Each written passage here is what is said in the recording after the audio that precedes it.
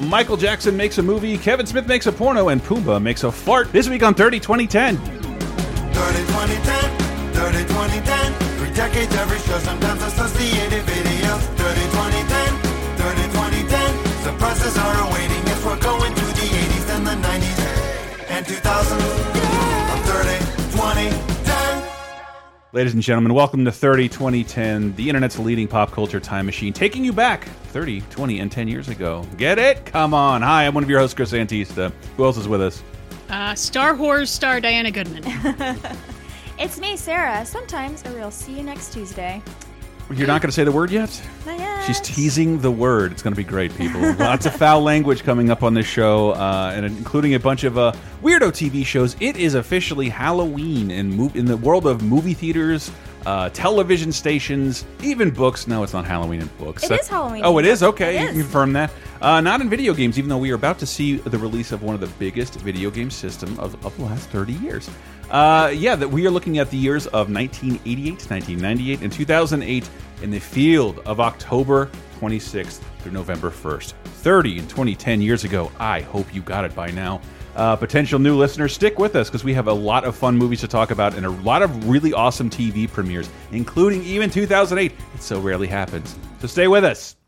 Anyway, beginning like we always do in 1998, October 26th through November 1st.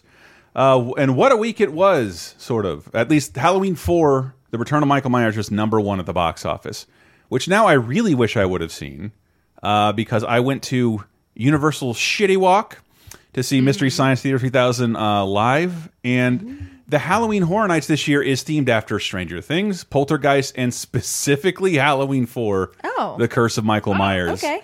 And I thought I'd seen the movie. I still don't understand how you theme an entire night after something like that, because really it's just a collection of haunted houses and an excuse to keep Harry Potter and Marvel World open late. But I didn't do any of that. I went to the free place and saw MST3K live. It was fantastic, and I can't wait for that new season on Turkey Day. In fact, Yay. I think I didn't know Turkey Day was so significant. We'll find out later this year. I'll just tease that. Ooh. Yeah. How about that? Hi, everyone. Let's talk about the movies of 1998, October 26th through November 1st. Why did my preamble go so long this time? We have so many other shows where I can talk about shit I did on the weekend. Yeah. This isn't a bonus time. That's the big hurricane update. I really liked titling it, This is the Story of the Hurricane. But movies of 1998, Halloween 4, The Return of Michael Myers, is #1 at the box office. Good on you, John Carpenter. You'll also appear later in another decade in Halloween. It's another #1 movie. We have him. these are the movies that are out of 1998. Wow, I have not seen The Vanishing. 1988, my bad. I can't read shit. 1988, I have not seen The Vanishing. The original Dutch version. The same filmmaker then went and made an English language remake with Kiefer Sutherland that's not supposed to be as good. But the original is very creepy in that there's a couple and, the woman just sort of goes missing. And then, the guy calls the boyfriend and is like, I will tell you what happened to her. In fact, I'll let you experience what happened to her. Ooh. Well, I didn't see that, but I definitely saw the next film. My dad being a big nature guy, as well as my sister. Bear. This is I feel like this is probably a movie you ended up watching in a public school on a rainy day when the teacher was hungover. The Bear, starring Bart the Bear. How would we describe The Bear, Diana? It's not a documentary. It is a narrative film about a bear that's supposed to take place in the Canadian Rockies, but I just found out is filmed in the Alps because it's a French film. Loz. I did not know that because it looks so beautiful that I figured it was Canada because the Canadian Rockies are so pretty. It's about a bear and he loses his mom and then he goes off and has adventures. He meets a person or two. He fights a cougar. It's not narrated. He doesn't have a cute Milo and Otis kind of narration or anything. No. It's just your main character is a bear. Here's his movie. Okay. He is given a human voice, though, but only for, grunts and whining. Yeah. Because he'll be like running Right. like, that's when he's running away. Oh, that's already making me sad, which means I probably can't watch Well, this. now imagine the sound in an adjacent room, and it'd turn you on. Oh.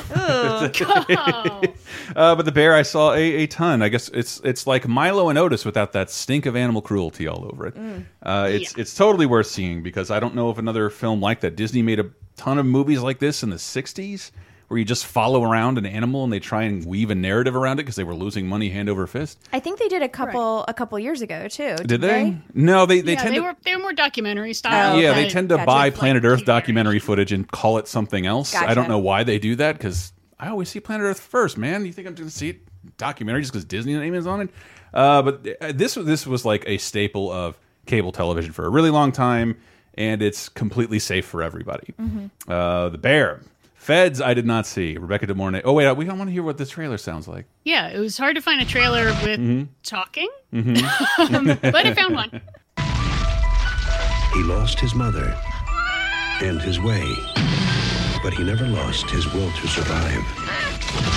What he found can only be seen through the eyes of the bear. The most unique adventure story ever filmed. The Bear. I'll take that. God. It is a very unique adventure story. Yeah. And it's one of those things that'll hold up for a really long time because I don't know if anybody's going to make a movie starring just a bear, a real bear. Probably not. A real bear with additional help once again with Jim Henson's Creature Shop making fake bears. How about that? Yep, for close-ups and fights and stuff. They weren't actually making Bart the Bear fight anybody. Oh, thank God. Well, that's the thing. If you see enough human beings in bear costumes and elephant costumes, I don't trust real elephants and bears. They look too much like people in costumes. Oh my God, yes. I hate it. We went to like a bear or an animal sanctuary in Alaska, and there was a bear standing on its hind legs, Yeah. like eating off of a tree or Just a something. And I was guy. like, this just looks like a guy. I saw that British tuna commercial. I know what's going to happen. He's going to fight the fisherman. Oh God, what's wrong with us? It's really it could get me killed. It's weird. In a different decade, I wouldn't be alive anymore. But there's another movie this week called Feds with Rebecca De Mornay and Mary Gross called Feds. FBI, freeze! Gumball. If they're going to become federal agents, Come on, we're young, we're single, we're heavily armed. it's going to require a lot of teamwork. Double action or single action? Double or single? Whatever. You know my taste. A lot of field work Got a tattoo? Yeah, I got a tattoo. Whip it out. and a lot of footwork. He's kind of cute. You're a sociopath. DeWitt and Zuckerman. Together, they just might graduate the toughest course known to woman. FBI, freeze! Rebecca De Mornay I hope the people of the United States of America will be able to sleep better knowing that women like us have guns. and Mary Gross. You talking to me? You're kidding. I didn't think so. To law enforcement. Feds. Yeah, Oh my God, Feds. it's pink. Well, I've never seen Mary Gross star in anything before. Yeah. I know. Top line, but she's an immensely talented SNL person that got kind of lost in the garbage of the '90s. But she was awesome on SNL. She pops up in tons of movies throughout this period in tiny little parts, never a starring role. Though I'm shocked to find out this exists. Yeah. As will many Americans. It's supposed to not be very good. No. I like the idea, especially as a dated premise. The idea of like women can be in the FBI. That's silly. They can't climb up walls fast enough. It's like that's not like what they do all the time. Really, you're. I mean, doing a Didn't lot of Sandra Bullock detective just make work. that movie again? Like, That's actually a lot of what the FBI does is super boring and not climbing Yeah, up walls. there's a for the lot of most part. investigative paperwork. Forensic accounting. yeah, repel these depositions, bitch. Like, you're not going anywhere. Yeah, but I mean, the idea of having like a light comedy, it's like it kind of makes me think of Private Benjamin I in was a weird way. just about to say that. Yes. It's supposed to not be very funny, which Oh. that'll sink any premise. Yeah, I still can't. I find the idea of two women rappelling through a window with shotguns, like, it's still an interesting image that you don't see very often. Yeah, especially when one of them is Mary Gross, who's just so sweet and kind, and she's got a little bowl cut, and she's just like your friend's mom. Awful librarian here, yeah. But people didn't see that. Americans might be surprised that Michael Jackson had a movie out this week because it didn't come out here. Its release got canceled and it got busted down straight to video for reasons I'm not exactly clear on. But Michael Jackson's Moonwalker, starring a little man called Michael Jackson. Yes, Michael Jackson, and Joe Pesci is out. The music, the magic, the madness, the man. Michael Jackson. Nothing could prepare you for his movie. Moonwalker. A movie like no other. Stop. I love this movie. So why did this not get a big release? It's not a movie, man. It's a movie. It's a movie in the same way like Tales from the Dark Side is a movie or a creep show. You could call it an anthology. Yeah. I mean, it's mostly the music videos, some of them extended, except for the Smooth Criminal one, which is where shit gets crazy. Yes, shit not only gets crazy, I think American audiences, and we'll find out more who brought it to us in a second, are more familiar with the video game. Moonwalker, which is solely based on the Smooth Criminal portion of Moonwalker, where he's in the gangster hat, he leans side to side, all that shit. But does he turn into a robot or a car? No, he doesn't do that, but I am reminded that he turns into a robot with the help of Will Venton, who we just lost somewhat recently. The guy who made the California Raisins and the Claymation Christmas, and I think his company eventually became Lyco, the Coraline and Night Before Christmas people. Yeah. Cool. I believe it did, but he was a stop-motion pioneer, even. He made sure to copyright the term claymation so no one else could use it. But he made a big... Because these sequences are amazing. It includes my favorite Michael Jackson video, Leave Me Alone. It's fantastic. Thank you. I wanted to bring that up. Yeah, I love that video. Only because the video is amazing, and looking back, I've always liked it, but now I look at it now, and it's got Liz Taylor and his monkey in it, and like art clippings. He's flying around his own amusement park in this weird 10-frame-a-second animation sequence. But it's the most personal Michael Jackson song. He's he's not pretending to be in love with somebody, and he's not serenading anyone. He's saying, leave me the fuck alone. Let me do what I want. Yeah, he has a couple of those throughout his career. Yeah, but this is probably, I guess, the most famous because it has the most lavish music video. Well, I'm pretty sure Scream was his most famous. Leave Me Alone. We know how much you like Scream. Expensive one. I mean, we know how much you like Scream. I just don't know. It doesn't cut as personal as Leave Me Alone. That's a very direct response to the media and the paparazzi. As he's literally flying past them in a spaceship in his backyard. It's fucking crazy. It's surreal. Yeah. And then he dances with the bones of the Elephant Man. It's true. It's true. While Joe Pesci deals heroin. Yeah, that's weird. Enjoy that, kids. Yeah, that part, like the Joe Pesci part, it's very strange. It's a weird artifact of, I feel like Michael Jackson getting to do whatever he wants. And a lot of the videos and the ideas, they're freaking great. I don't know how much input he has on them. The Smooth Criminal part with the Joe Pesci and the turning into a robot and the drugs, that feels like him. Yes. I could see him just saying, and then I'm going to turn into a robot and that way I'll free all the children. And they also reshoot. Okay, Michael. They reshoot the Bad video with just children. Right. In the parking. Yeah. That's right. I do remember that. It's difficult because like I've maybe seen this intact in Moonwalker form once, and that was when MTV had this mega Michael Jackson weekend where it's the only time I saw Captain EO during its original run, and the only reason you find it on YouTube is because MTV showed it once and everybody recorded it. But Moonwalker, it's one of those weird 80s memories of like, I feel like I was witness to the marketing for a year and then nothing happened. And then I heard nothing of it ever again. And then I didn't hear about it again until it was on TV. Because they just pulled it from American theaters. It was supposed to come out in the Christmas for us. But why? Why I don't did know. It not? I'm guessing it underperformed overseas because it came out in Europe first. That's just so insane to me in 1988 that a Michael Jackson movie would not do well enough to get a full in release. Europe, where Diana confirmed they showed the Alf TV movie in theaters. They clearly don't have a lot of taste. Yeah. But that movie's out and should have been #1. Whatever. We can move into television. 1988. Ooh, Diana, did you put this note in here? David? I did. David, the TV movie starring Lil Matthew Lawrence, Bernadette Peters, and John Glover. Oh my God. This is when I hate laughing at it, but I have to laugh at it so hard. But it's based on a true story of a non-custodial dad who set his kid on fire. The idea of like, if I can't have you, no one can. So he tried to burn his child alive. And the kid survived with just horrendous burns. And then it's a TV movie about him like coming back from the brink.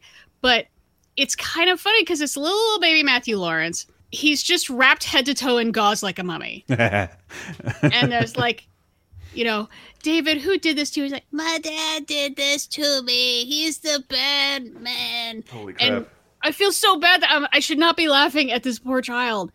But there's just, he looks like a Halloween mummy, and it's so funny. Well, I did try and do my best. I almost didn't highlight anything happening this week if it wasn't a debut or cancellation, or if it wasn't Halloween related, because I think TV should be applauded when it actually bothers to make a Halloween episode and release it this week, and they did for the most part.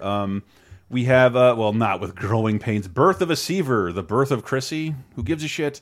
On October 26th, also on the 26th, Tattingers debuts on NBC, an hour-long comedy drama that wasn't.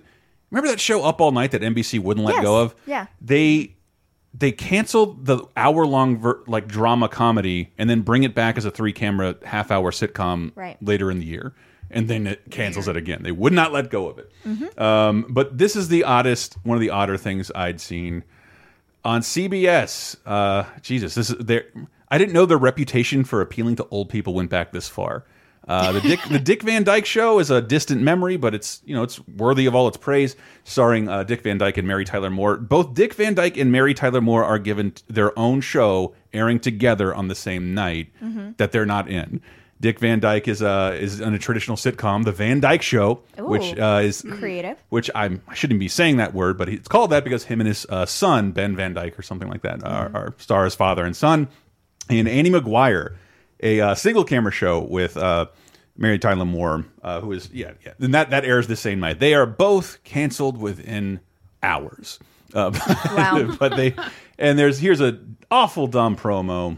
Wednesday, Dick moves into a bachelor pad. Have you made any new friends yet? What'd you hear? But single life in the 80s is a ticklish affair. The Van Dyke Show.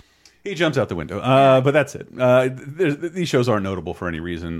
But I did want to applaud Perfect Strangers and the shows on ABC. Full House had a Halloween episode. You can see Uncle Jesse, Joey, and Danny dressed up like the Three Stooges. Fun. Sweet. Yeah. But Perfect Strangers, no one does Halloween as good as The Simpsons. I wish every show did that. Drop your continuity, make an actual special. We'll all accept it. But he starts to suspect Balky is an actual alien with powers of levitation, and reading that Mepos is actually an alien planet, and that's why Balky is so strange. Halloween brings out the eerie truth about Balky. Planet Mepos discovered behind Pluto? Planet Mepos? Tacos in Perfect Strangers. Then Full House keeps on swinging. Here, try this. Sing this. I got you, babe. Shut up, Mary-Kate. Or Ashley. We are not sure. And I think ABC was always pretty good about doing a Halloween episode. I feel like, though. Yeah, I think because I knew kids were watching, and I grew up to be a giant child, and I still expect something like that. So I do applaud them. They do it the next decade as well. This I don't have labeled, so we're all going to be surprised. Okay. 6 days from tonight, it's the season's hottest series premiere. Are you ready for Dirty Dancing? I am ready. Dirty Dancing, the series, debuted this week, which I've never ever heard of. Neither have I. Yeah, because even the producers are like, we're following pretty closely to the movie. Kind of out of episodes, and like we don't know where we're going from after the movie. There's only so many backroom abortions someone can have. I don't even know the movie that well, but it takes place over a summer, and I think they recast Baby as the dance instructor to Patrick Swayze's character. Okay. And they have to figure out something else for her, I think, to keep her around. But eventually they don't get along at first, and then they do. I was more interested. I forgot that Paul Feig was an actor, so he's like the third lead in this show. Oh, that's cool. Oh. And if you watch the intro, you can see him like it looks like he's doing stand-up comedy or something. Of course, in a suit. He's never not in a suit. But on October 30th, I thought this was mildly interesting. Hey, you know I'm a Simpsons fan, and even though I'm not allowed to talk about it anymore, I'm going to do it anyway. Because on October 30th, the Tracy Ullman Show in between seasons has the Tracy Ullman 1 hour backstage special. Something that can only happen on Fox, where one of their semi-successful shows gets an hour-long. It's been on for 3 years. You care? We're going to do an hour-long special about it. But I never really get, as a Simpsons fan, I never really get tired of seeing Dan Castellaneta and Julie Kavner like do shit that's not Marge and Homer, but doing it together, because they did it all the time. I don't like the show, Tracy Ullman show. I do like Tracy Ullman, but I don't like the show very much. I don't think it holds up very well. No, all the character pieces are like super fucking big, but like whenever Julie and Dan are on screen, you just get like all these. Just a vaguely familiar voice, and I love that we get to play the audio of it. Tracy Ullman talking. Julie Kavanagh is. I met her first, and immediately warmed to Julie. She's just Julie. I can only do it by being her. It's like, wow, man. It's like going to be so great, man. I have a fear of spiders. All right. Well, that's a fairly common fear. That's not all, I'm sure Doctor. When I'm standing on the street corner, I have this fear that my bracelet will get caught on a moving vehicle and I'll be dragged down the street to my death. That's Homer and Marge talking to one another a year and change before they would be Homer and Marge. And of course, the special veers into what would eventually the only reason we still talk about Tracy Ullman show. This is like the last 5 minutes. And who could forget The Simpsons? I very much like the use of animation in our show. I think the Simpson family are unusual and truthful. And it's a lovely offbeat thing to put in our variety show format. And they're the work of a quietly mad cartoonist named Matt Groening. We're trying to really challenge the other cartoons out there, and I think that we do a fantastic job. We make the Smurfs look like Scooby-Doo. I'm not anything to do with the cartoons. I'm not any of the voices at all. It's Julie and Dan do the voices. And, but I can do them if they want me to. It's a fashion statement, Dad. That horrible little boy. And now we know that is not true. She did not like The Simpsons at all, and she may have declined to do a voice in it, and later sued them trying to get some of that Simpsons money. But yeah, Tracy Ullman eventually appeared on the show. But like, yeah, when the show came out, it was like mostly Tracy Ullman show alum. See, I know you've heard 1,000 times, but very interesting. Yeah. Moving out of television, we have a Halloween-y book. What book to talk about? Yeah, this week, Queen of the Damned by Anne Rice is #1 bestseller and will be for a couple of weeks. This is the third in the series, starting with Interview with a Vampire and then The Vampire Lestat, and then now Queen of the Damned. Oh, with Aaliyah. Yes, with Aaliyah. Eventually. Exactly. Eventually. And it's terrible. Yeah, I have not seen the movie, and once I finish the book, I may watch the movie just to... The book, at least worthwhile? No. Yeah. It's bad. Oh, Diana says it's bad? bad? The movie. The movie's bad. Okay. The book is good. It's very it's a little silly. I'm not super familiar with Anne Rice. So I have the whole series, and I'm definitely going to read it. I will report back at some point, maybe on bonus time when I've fully ingested it all. I mean, it's a perfect Halloween read. I've had a lot of fun this month kind of delving into it. And I definitely think that it's good. It's a good, spooky, fun, fast, kind of silly read for October. And there's a reason why it was #1 and the New York Times bestseller, because it's very accessible and just super fun. Well, I guess it's a weird segue into video games, because this is not scary at all. Seacross, the fucking futuristic motorbike game, pretty cool, decent music, makes its NES debut. But the bigger deal, speaking of Moonwalker earlier, in Japan, this arrives. Let's see here if you can make it out through the Japanese. Sega Mega Drive 16-bit ソフトシリーズが That Sega thing existed way back in 1988 in Japan, where the Sega Mega Drive debuted, otherwise known as the Sega Genesis, one of the highest selling consoles ever made.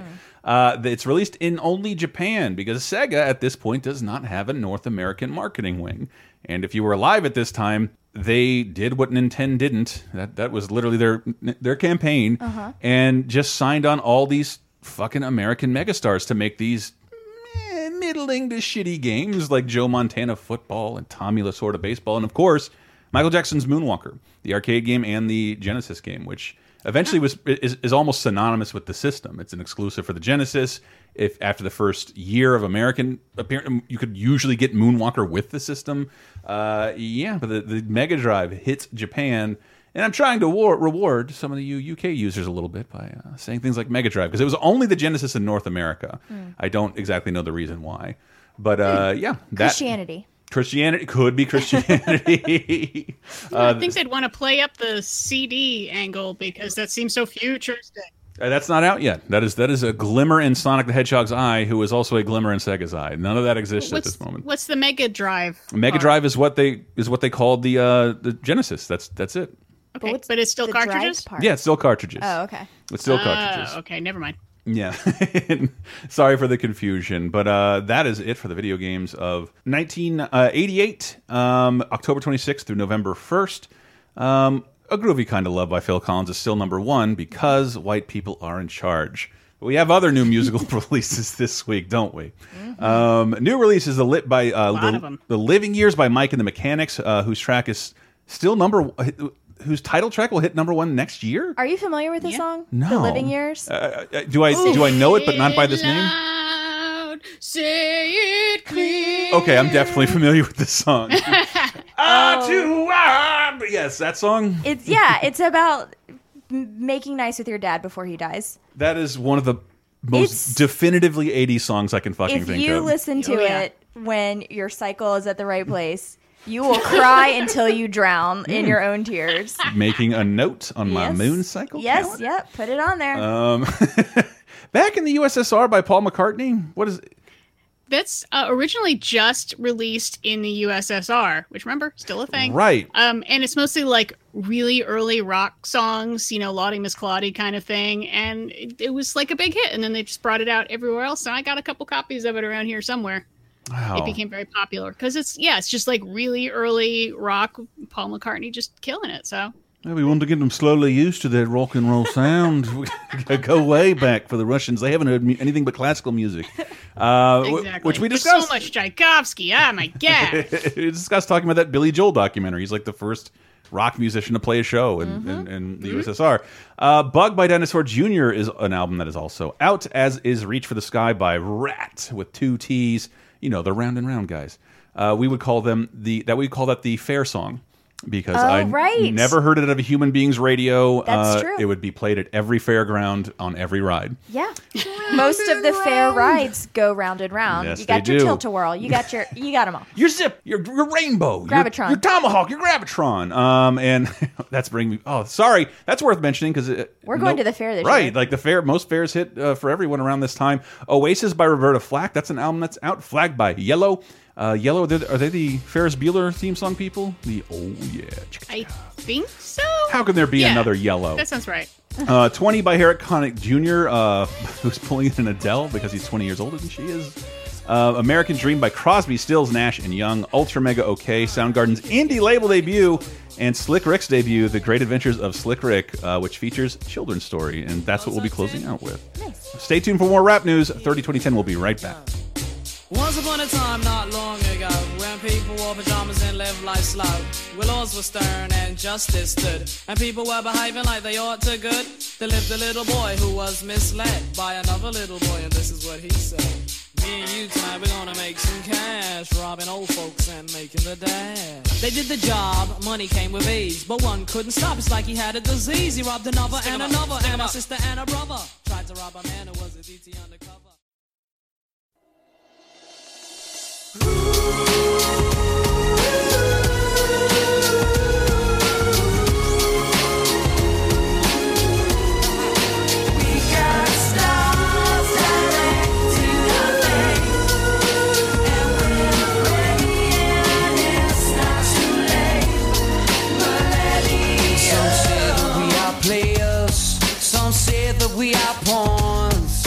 Holy shit, coming with Robbie Williams, Millennium. Excuse me, Millennium. There's no need for that joke. Robbie Williams is his own thing. I really like that song. So do I. I actually really like Robbie Williams. I love that song. Yeah. And that's a great sample out of You Only Live Twice, P.S., which is why he does a bunch of James Bond themed stuff around that song. It's weird because I'm not familiar with any of his previous work. He kind of launched as a solo act in the States. Like we were told he was in some band called Take That, I believe is how you pronounce it. Take That. Yes, Take That. Terrible name, but yeah, I love that dude. I love that fucking video where he like strips down to his bones. Yes, it's amazing. Yes, that's a good one. I love that. But we also have some. It's 1998. If Robbie Williams wasn't evidence enough, that's Millennium from I've Been Expecting You. That is out this week, October 26th through November 1st, 1998, everyone. We also have new releases from, oh, my parents are going to be so happy, Napalm Death, Words from the Exit Wound. That's a great album, everyone. Good one for your lover. Enter the Drew by Drew Hill. Keep the Faith by Faith Evans is out. 1965 by the Afghan Whigs. No Place That Far by Sarah Evans. On a Day Like Today by Bryan Adams. The Story of the Ghost by Fish. Up by REM. And Christmas albums from Celine Dion, which is called These Are Special Times. And Cyndi Lauper's Merry Christmas, Have a Nice Life. Those sound like tonally opposite. Very glib, Cindy. Yeah, I was so happy to see them together. I'm like, oh, they need to go on tour together. I mean, that'd be great. Yes, opposite voices in a lot of ways. Yeah. Opposite tones. Man, they should do a terrible duet while they're still alive. I would love it. That'd be amazing. And, of course, The First Night by Monica Hanukkah is still #1. Ew. Once again, we are smacked. I don't know. He's off that Boy Is Her strength. I think everybody thought Brandy got the boy, and this is pity buying in the singles charts. This is why Brandy got the boy. Once again, smack dab in 1998. A little news to bring you in. October 27th, Clinton signs the Sonny Bono Copyright Term Extension Act. What? Which basically freezes copyrights issued after 1923 in the Digital Millennium Copyright Act, which focuses on copyrights on the internet. Oh, boy. You will still see DMCA takedown notices to this day. This is why. Because of Sonny. But why Sonny Bono? He was alive. Well, the first one is Sonny Bono. No, Sonny Bono is dead. He had dead in died the 1998? year before. I should have known that. I just passed his bust in the Palm Springs airport on the Sonny Bono concourse. Oh, good Lord. But yeah, so it's another one of these Disney-backed copyright term limit things for copyright, so that Mickey Mouse will never fall in public domain ever, ever, ever. Even though he essentially has, like, he's all So, over the way. He has too much merchandise and entertainment. Like, trust me, Disney is not policing anything Mickey did in black and white. I don't know why they keep upholding this. You can still own Mickey and like let go of some of that old shit. So but yeah, the DMCA, that's a big deal because they finally realized, oh, the internet is a thing and people can just pirate movies and send them to each other, or music or images or video games or whatever. And so, yeah, pick a movie that's in theaters right now and type in Venom streaming online. And you will get a thing about some of these links were taken down because of the Digital Millennium Copyright Act. Right. Because you Sonny don't have Bono. the copyright to distribute that movie. this is true, and you should never pirate a film unless you're really serious about making a pop culture podcast. And in that case, you should reach out to me because I lost my MySpleen login, and I could really use another one if you have one. Chris Antista on Facebook. October 29th, Hurricane Mitch hit Central America, killing 18,000. Oh my God. I mean, he sounds like a mildly annoying 12-year-old, but Mitch, I don't remember that at all. I don't either. That's terrible. Well, because brown people died, so you don't care. Well, definitely not in Racist.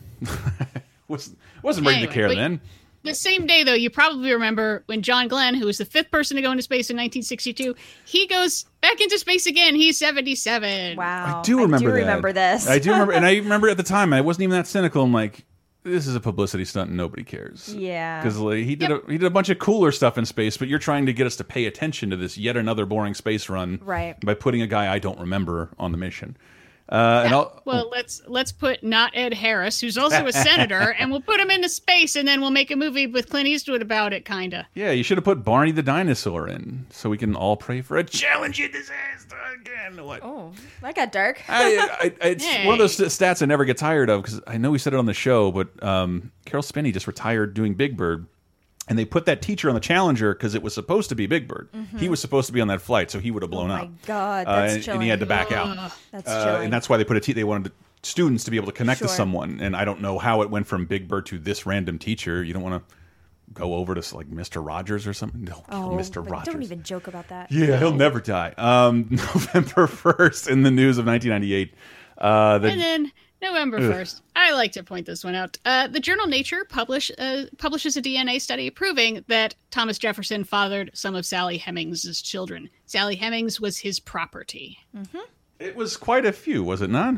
He fathered quite a few children from his slaves. A couple. Yeah. And also, Sally Hemings was probably the half-sister of Jefferson's wife via her dad and a slave. Wow. Yeah. Uncomfortable. So that's fun. But If you Does want to that count as see a Me a fun Too? photo that I could just call "This is the future the liberals want," there's a picture of like there's like a organization of Jefferson descendants, and then they finally started like letting Sally Hemings's descendants come to their like annual barbecue or whatever. So there's a picture of basically all these really boring white people. And then a bunch of really happy black people like sitting in front, like, woo! It's like they're photo bombing. That is one of those Obama combo breakers. Yes, it's fantastic. There's just a couple like really happy church-looking ladies in front, like, yeah! Fantastic. Also, 1998, we got to talk about some movies. You know, it's very rare that we bring up a straight-to-video film, but this is probably important. Oh, this isn't even the one I was thinking of. Oh, I messed up the intro. I was thinking of Lion King 1.5. No. This is the film. I'm sure Pumbaa farts in this one too. To the greatest Disney adventure ever. We're on it like stink on a warthog. Hey, that brings you together again with your favorite Lion King friends. I love moments like this. The Lion King 2: Simba's Pride on video today.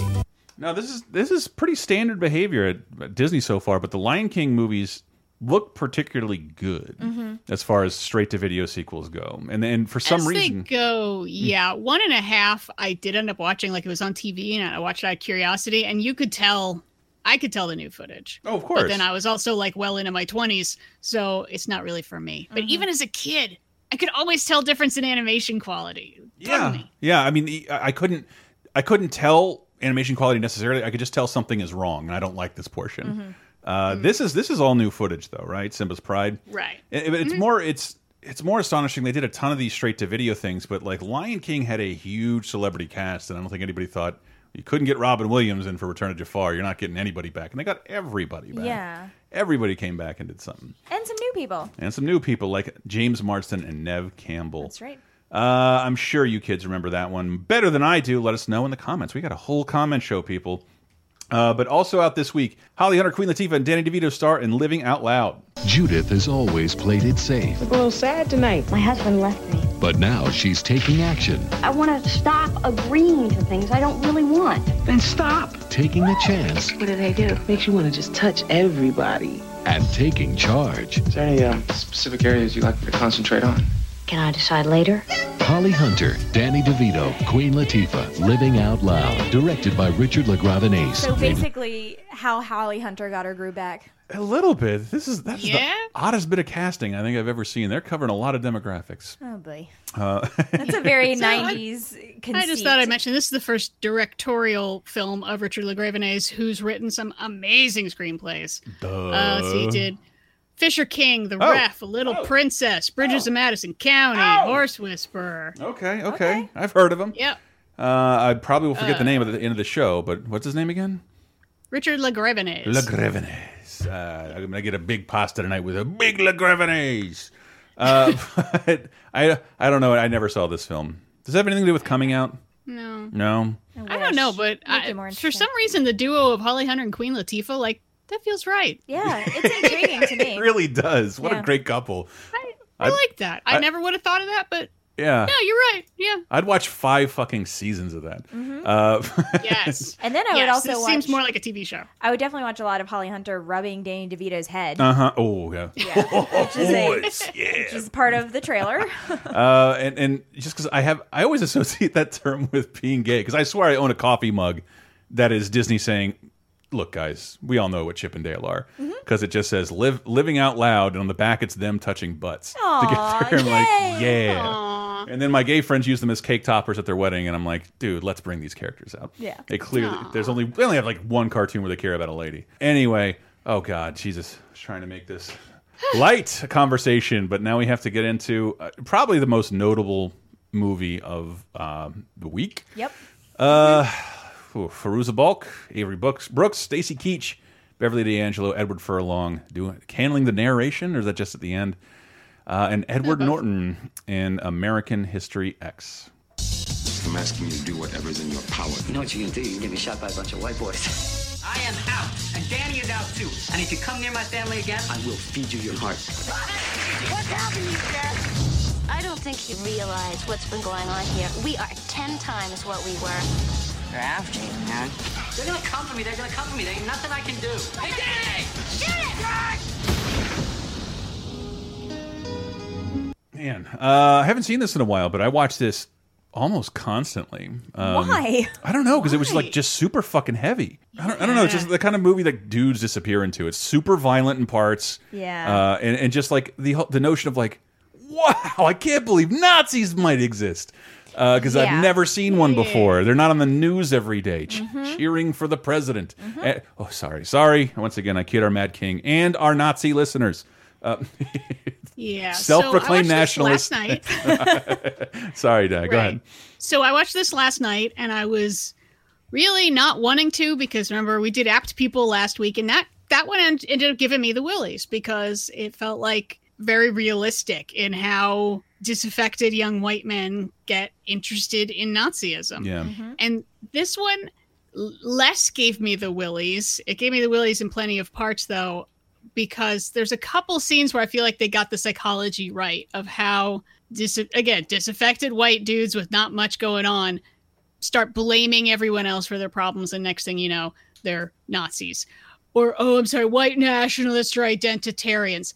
You're Nazis and y'all gonna lose. Identitarians? Is that a term? Identitarian that's a new one. Oh, it sounds like they're eating something. If your greatest accomplishment is what color you were born, which you have no control over, the best thing about me, you need to get a hobby. The best thing about me, where my parents fucked. Yeah. Take guitar lessons, man. Build paint a picture. Birdhouse. Do something, because that's not an accomplishment. And I remember my friends and I laughing at the lines in the movie because it just seems so implausible that a human being could be like this. And I'd be afraid to watch it again. So real quick though, the plot of it looks like Edward Norton's going undercover. Yes, Edward Norton used to head up this Nazi organization, and then he goes to prison, and all those are shot in black and white, right? All the flashbacks. Okay, I was just about to ask, flashbacks in black and white. Why did I think this movie was only in black and white? And that's what the story of the movie is. It's like how you get out of this. Gotcha. And like. And the moral of the story is it can be hard and it can cost you a lot once you get involved with shitheads like this. Mindless reactionaries with zero sense of identity. I don't know, but I do like Norton's relationship with what's that guy's name? He kind of, I think he bailed on acting after a while. He's like hyper Christian, the black dude in the prison who he develops a friendship Avery with. Brooks? Yeah. Or no, Avery Brooks is the teacher. There's the guy the guy who works in the laundry lesson, room with him. Yeah, there's that's sort of the lesson in the movie is that once he goes to prison, he goes and starts, hanging out with the Aryan Nation just so they'll have his back, and because he's a true believer. Then he starts getting mad at them because they're not true believers. What do you mean you're dealing with the Mexicans? But we're white. And then he starts kind of like a black guy starts just talking to him like a regular person, and he realizes that, they're just people, man.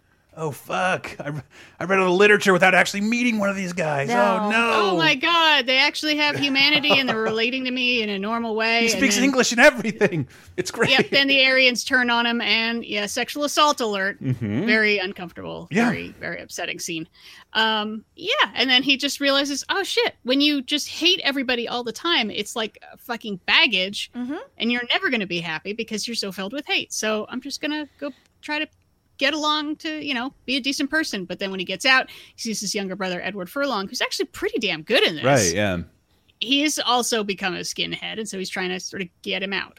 Yeah, and his beautiful ex-girlfriend, Fairuza Balk, is still fucking head over heels into this Nazi thing. And she's creepy looking. She's got the super thin 90s eyebrows. I don't know why we did eyebrows so thin in the late 90s. It makes her look spooky. They always freak me out. Fantastic. We are not enemies. I can't remember that last narrate. I don't know. I really like the movie though. It's a good movie. It's a movie completely bereft of any subtlety. Yeah. Don't think that you're going to. It's not much of a thinker. I guess it's a little bit of a thinker. The behind the scenes is kind of more fun than the movie, honestly. Really? Why?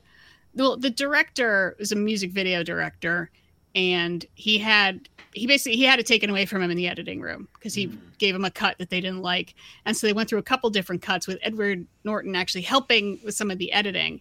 And then the director, Tony Kaye, started taking out ads in Variety about like the death of art and the betrayal. And he disavowed the final cut and said he wanted to have Alan Smithy on it and sued the studio over it. And it was just a clusterfuck. Wow. That is interesting. This isn't like that should be its own movie. Someone needs to make that movie. This isn't the first time I've heard of Edward Norton wanting to get involved with editing, though, right? No, he's done. I think he kind of has some kind of clause in that in most of his contracts, and then it's signed on to that Marvel film so he could write it. That's right. Dude likes the process of making movies, not just being in them. So I'll give him that. Yes, I think this might be the first time where that became a thing. Where I don't think he didn't like get final cut, but like he was helping, or maybe I don't know I don't know the exacts of like what each cut looked like, but yeah. But I don't know what the original director's cut would look like, because it's pretty damn good. Yeah. Well, I don't know what his problem is. Speaking of bad people, we got a movie starring James Woods. Yeah. Which gets to be number one at the box office, and the last time John Carpenter can say that. This is the second to last John Carpenter directed film. This is, of course, John Carpenter's Vampires. I remember seeing this come out, and I didn't know who John Carpenter was. Really? Not discover him until much, much later. Shame, His last two movies had his name attached to it, like, teenagers knew who he was, because like he made his bones in like the late 70s, early 80s. I didn't know who he was, and then I went to see this, and like, I don't care to see what John Carpenter does. I was wrong, and everyone should go watch Halloween, They Live, and just pretty much anything with Kurt Russell in it. How about that? That's fair. Yeah, but this is Vampires with James Woods, Daniel Baldwin, and Sheryl Lee. Time to kill some vampires. A showdown is about to begin between the soldiers of the day and the army of the night. You can't kill me. James Woods. Oh my baby. John Carpenter's Vampires. Rated R. Ooh, okay, this shot of James Woods like walking with the leather jacket and the glasses on, I'm pretty sure that's how he imagines himself looking at all times these days. He's walking briskly to date a 16-year-old. Yeah. Yell about SJWs. I prefer the sequel of this starring John Bon Jovi, which is a real thing that happened. That's right. They're straight-to-video sequels. Yes. Yeah. I don't know why I know about it, but I do. Yeah, I mean, John Carpenter cannot not franchise something. It's just what he does. But yeah, I don't know. I don't remember. I like vampire westerns. I would rather watch From Dusk Till Dawn over this. That's for damn sure. It seems like it's kind of going for that same like dusty Mexican desert vibe. Yeah, it does not treat women well. That's like the one thing I remember. I'm shocked. Is that Sheryl Lee? So Laura Palmer herself. Yeah. She gets bitten by like the head vampire and starts to turn, and that like creates a psychic link, and so like Daniel Baldwin has her like tied to a bed and is like trying to get information out of her and torture, like spends the whole movie treating her like shit, and then in the end like they're going off together because they're in love, and I'm like, what the fuck? Why? That's vampires. You're like the second worst Baldwin. Stop it. Yeah, he's the second worst. Sorry, looking at you, Stevie. Mm-hmm. We'll talk about another Baldwin in a moment. But we can get into television of 1998, October 26th to November 1st. Remember, got to remind you once again, it is Halloween. I tried to gather some Halloween stuff in addition to some cancellations and debuts. Reunited on UPN makes its debut, a short-lived sitcom about a mother meeting back up with her daughter that she gave up for adoption. And only piggybacking on last week's long abortion conversation, I really feel like the legality of abortion slowly trickled into our media in that we no longer have reunited people in stories anymore. Not in our mainstream entertainment. I don't think that's necessarily true. Dude, I think that's a major plot line in This Is Us, which is one of the biggest dramas right now. I have not seen This Is Us, but like even going back to Disney shit, it's like all orphans all the time. And since the ubiquity of abortion, I think we lost the like given up for adoption storyline in mainstream entertainment. I'm going to have to disagree because I think that has more to do with we don't have orphanages anymore. Yeah. So the idea of like the orphan at fucking the orphanage, kick-ass musical number. Yeah, singing about, how hard your life is, and then Jay-Z samples it. Like that's just not happening anymore. I don't know though. I mean, I think there's still It still exists. I've seen it in a fair amount of modern dramas. Maybe not as much of a full plot line. Maybe like the whole source of a show or a movie or something like that. I feel like I don't see. I feel like that was somebody on like one person on every sitcom had that story for a long time. They meet their long lost parents. We just don't see Maybe that we've just anymore. gotten away from that shitty cliche and has nothing to do with abortion. Maybe I just look. It made me think of it. It made me think of it. Okay. Look, it's a better world. Why not? Go abortion. Anyway. Yeah. Well, are we gonna have like all the foster kids sing a song? Maybe it's like that's a little harder. Well, yeah, that's rough. All right, on to lighter subject. Please. Way lighter. October 26th, the Everybody Loves Raymond episode, Halloween Candy, airs. Ooh. Diana, you'll get a kick out of the idea of Peter Boyle dressing up like Frankenstein for a joke that's lost on the entire audience. That he makes several winks to the camera as kids. I know this one. Yeah. Even I do. I'm just saying, most people watching, you know this episode? I know the Peter Boyle reference. Okay, do you know what the title is referencing? Halloween Candy. That I do not know. It has to do with giving out the wrong Halloween candy. Let's see if this clip explains it. Oh. Hey, Dad. Hey, Frank. Where are the kids? Oh, they're gonna spend the night at your house. You know, you didn't leave me enough candy. Really? Because that bowl was full. Oh, I almost had a riot on my hands. Good thing I found those chocolate coins you left in the cupboard. Chocolate coins?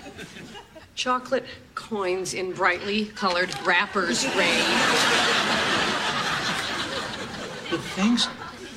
You gave out the things? Yeah, so what? So? You don't go into somebody's house and go in their cabinets and take their things and give them out, you maniac! It's Halloween. You gotta give the kids what they want. What's going on here? I'm getting complaints about the treats coming from this house. Teehee. Oh my god. What? Was it condoms? Of course it's definitely condoms. The whole episode is about how bad they want to bone, so Ray goes and buys a shitload of condoms. Okay.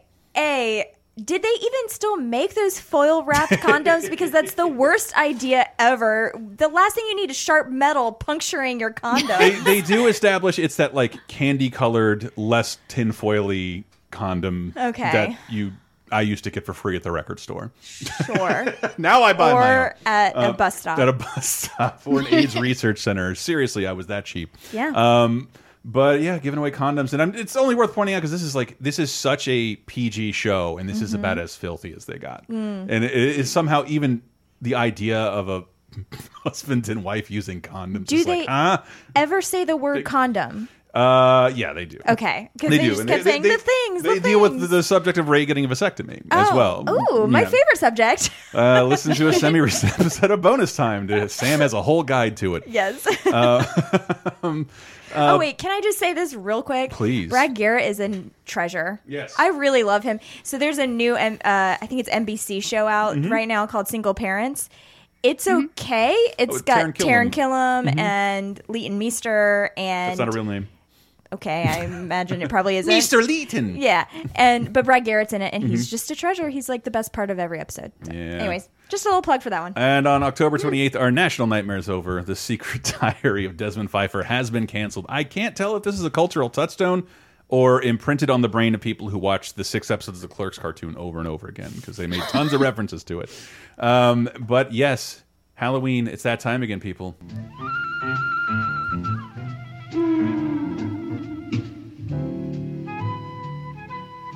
That's right. Yay. The Great Pumpkin, Charlie Brown. I love that fucking music. I love this special so much, and I'm not even going to talk about it, but it's great. It's the 32nd annual airing of It's the Great Pumpkin, Charlie Brown. A fantastic animated special that was then followed by Garfield's animated special, which I'm only bringing up to point out, in my growing up, I thought Garfield was way bigger than the Peanuts, and then like it just, in terms of television specials, like they kicked Garfield off the air like 20 fucking years ago, and the Peanuts keep on going.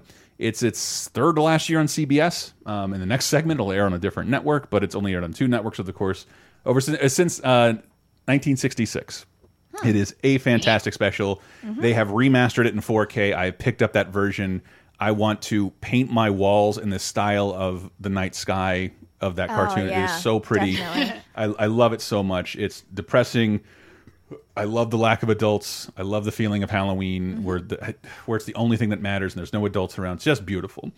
And the only Halloween content to air on Halloween itself was this little special. Diana can't see this, so it's narrated by John Rhys Davies. Okay. I want to see if you can guess what this is. Once each year, as October breezes bluster, there comes a most particular and most peculiar night. An anxious sort of night. Any guesses, Di? I'm intentionally making this difficult. You'll never get it, especially not with that John Rhys Davies thing and throwing you off. Here's a little more hints. Blustery is your key word there. And here the story begins, deep in the 100-acre wood, at the home of a bear named Winnie the Pooh. Yeah, it's what is it called? What the hell? Why are you doing this on Halloween? It's a Winnie the Pooh Halloween special. Boo to you too. Boo to you too, Winnie the Pooh. Pooh in the bee costume is just the cutest fucking thing in the world. Yeah, dude, I love it so much. It's fantastic. It's not a bad special either. It looks very. It's done with the same cast and team behind the New Adventures of Winnie the Pooh.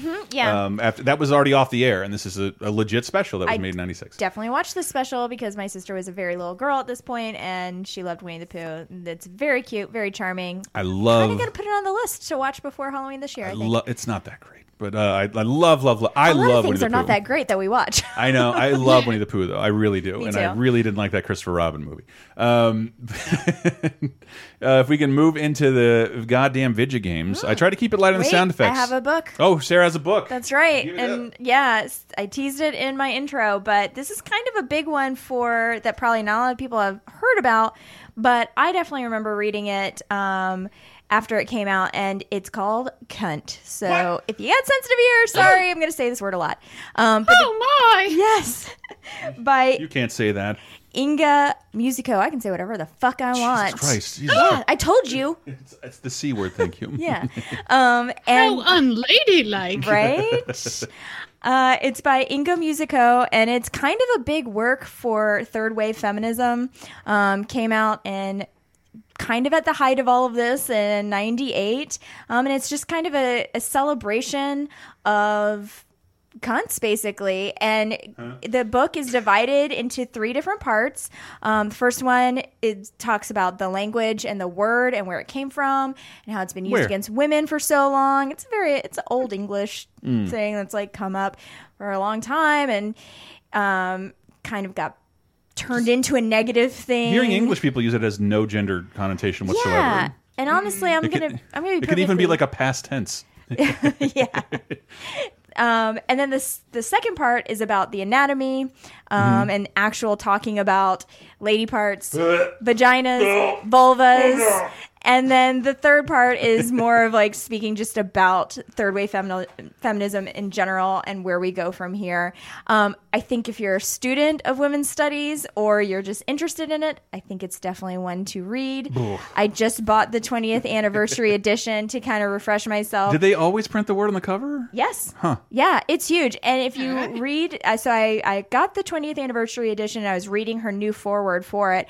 And she talks about going to these cunts. No.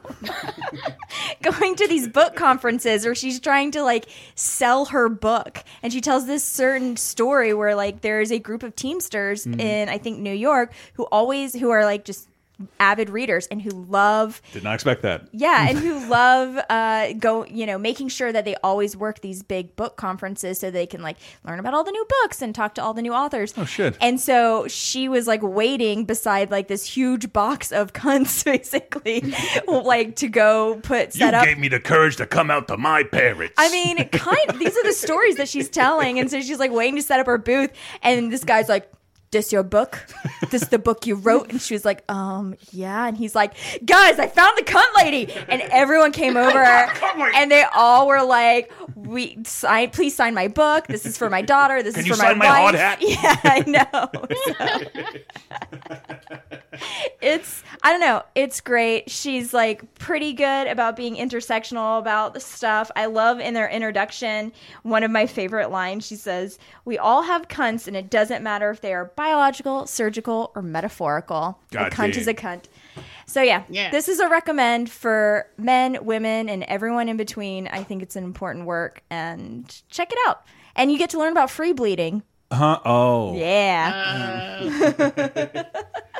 I can't believe Sarah's left me with the luxury of transitioning between third wave feminism and 1998 PlayStation games, you goddamn country music listener. That's also true about me. Going right into Arrested Development references anytime I get caught saying it. But yes, a PlayStation game that it's just something I find sort of near and dear. I think I will say this. I don't know if it doesn't have a 30-20-10 specialty, but there's an Edgar Allan Poe story of the Tiny Toons called The Telltale Vacuum. That's fucking gorgeous. It's a really pretty piece of Halloween animation, not unlike The Simpsons' The Raven. And I love the Tiny Toons. We've talked about Steven Spielberg, I hope, on this show before, that like he kind of got a blank check to make any kind of animation you want after Roger Rabbit and made Animaniacs and Tiny Toons with Warner Brothers with giant orchestras and lavish animation. It holds up real well. It looks fantastic. And it kind of ran its course. Except in games. I didn't notice this because I'd kind of moved beyond Tiny Toons games by 1998. But 5 years after the show was done, they were making games with the full voice cast in video games. And The Great Beanstalk Adventure is out. And if you like the show and you want to see episodes or stuff you missed before, it's got Plucky, Babs, Buster. They're all Hampton, not Hamilton. All in this game, like with new animation and new voice work. Pretty neat. And who could forget this game? It's the 3rd edition. Let's just say this awful PlayStation commercial is set in a prison made of clowns. Sweet Tooth got out today. He's probably living the high life. Circuses, birthday parties. No, actually, he's driving an ice cream truck. Get out of town. Sweet Tooth is back in Twisted Metal 3 with enough weapons to make any angry driver happy. Twisted Metal 3 is kind of the first time the series is taken away from the originators who made the first 2 that were amazing and given to 989 Studios, Sony's now defunct studio that pretty much was in charge of cranking out annual shit until it killed almost all its franchise momentum. So after 2 incredibly well-received games, you get a not so well-received game, and then another one after that, and it kind of killed the Twisted Metal momentum, which is, I thought, Twisted Metal made me want to buy a PlayStation. It was something I'd never experienced on another console. Car combat. It was amazing. I loved it, but I did not love Twisted Metal 3 that much. And again, it's an incredibly pivotal time for the PlayStation 1. Not only is Glover out, game starring a glove, no one can stop Mr. Domino. Wait, is it the the Hamburger Helper glove? It looks sort of like, it's not that guy, but it's Glover and the No One Can Stop Mr. Domino. 2 weirdo fucking games with 2 bizarre mascots. It's fall season's coming up, so we also have, is this the 3rd or the 4th Crash Bandicoot game? Crash Bandicoot Warped is out, and I wanted to see if maybe Diana knows anything about Apocalypse. You might have heard something about it from your husband. It's a very, very strange game that Activision put out, and they gave a certain actor $3 million to say a few sentences in the game. And it was a developing story, and that man was Bruce Willis. We had, other than like those FMB games that had like entire movie sequences with Mark Hamill and Tim Curry, we hadn't really had a lot of celebrities appearing to voice video games as of yet. And Activision made headlines by saying, we got Bruce Willis in here. And they eventually like, wait, why the fuck are we paying for Bruce Willis if he's not the main character? He's your sidekick? So they redid the game, made Bruce Willis the main character. It is not good. It is not good, but it's one of those milestones in terms of casting, and it really does in certain parts of it. You see why that kind of acting was necessary, because you see what passed for video game dialogue in 1998, which was very unprofessional, very, very cheap. But he doesn't say much, and here he is talking to the villain in the game, which the most 1998 person I could think of right now. It's Poe from the band Poe. Yes. Wait. Yeah, the Hello girl. Yeah. Oh my God! Poe. Really? Yeah, she's the villain in the game. I am a huge fan. That's exciting. Yeah, I can you I name am 3 back songs? on board. Yes. Oh, really? Not a virgin anymore. Haunted. And Hello. And Hello. Yeah. You got it. Big ding. Sarah wins the merit badge this episode. Here's Bruce Willis. Trey Kincaid. I'll be damned. Was it you who crashed the chopper out? That's not a chopper, baby. It's a hover bike. Never could keep your stick straight, could you? I'm sorry we haven't hooked up lately, baby, but I've been playing dead. I've missed you too much to be angry. My body becomes warm when I think of your flesh shredded. Oh, and baby, devoured not by you my too. viruses. Oh, yeah, I miss you. All right. Ooh. That's early video game voice acting with even A-list people not doing a very good job. And real quick, I think by hello, I think you meant Hello Pretty. Hello, is that what it's called? Yes. Hello Pretty? That's the title of my autobiography. I got my 90s feminism bona fides going. And that is The Gams for 1998, October 26th. Let's get out of here with Day Sleeper by R.E.M. off of Up, an album very few people remember. This is not a bad song. Big I R.E.M. do love fan. this song a lot. Yeah. It's like this is when I checked out of REM. Oh, everybody All their did. stuff started sounding the same. I've always meant to check that because it's just one of those facts I sort of have in my head. I think REM might have signed the most lucrative record deal in history. Wow. With Warner Brothers. They did at the time, yeah. And at the time, and then the time after that meant no more lucrative record deals. So like you'll never see another one where a band gets $40 million to make an album or two. And I think this is one of those, even though, yeah, the bloom was off the rose with REM. But I think if REM would have quit like 2 albums ago, we'd still be fucking talking about them like the goddamn Beatles. REM is great. Yep. Yeah. So let's go out with Day Sleeper by REM off of Up, and we'll see you once again in 2008. The ocean machine is set tonight. I'll squeeze into heaven and Valentine. My bed is pulling me. Gravity, day sleeper. Day sleeper. Day sleeper.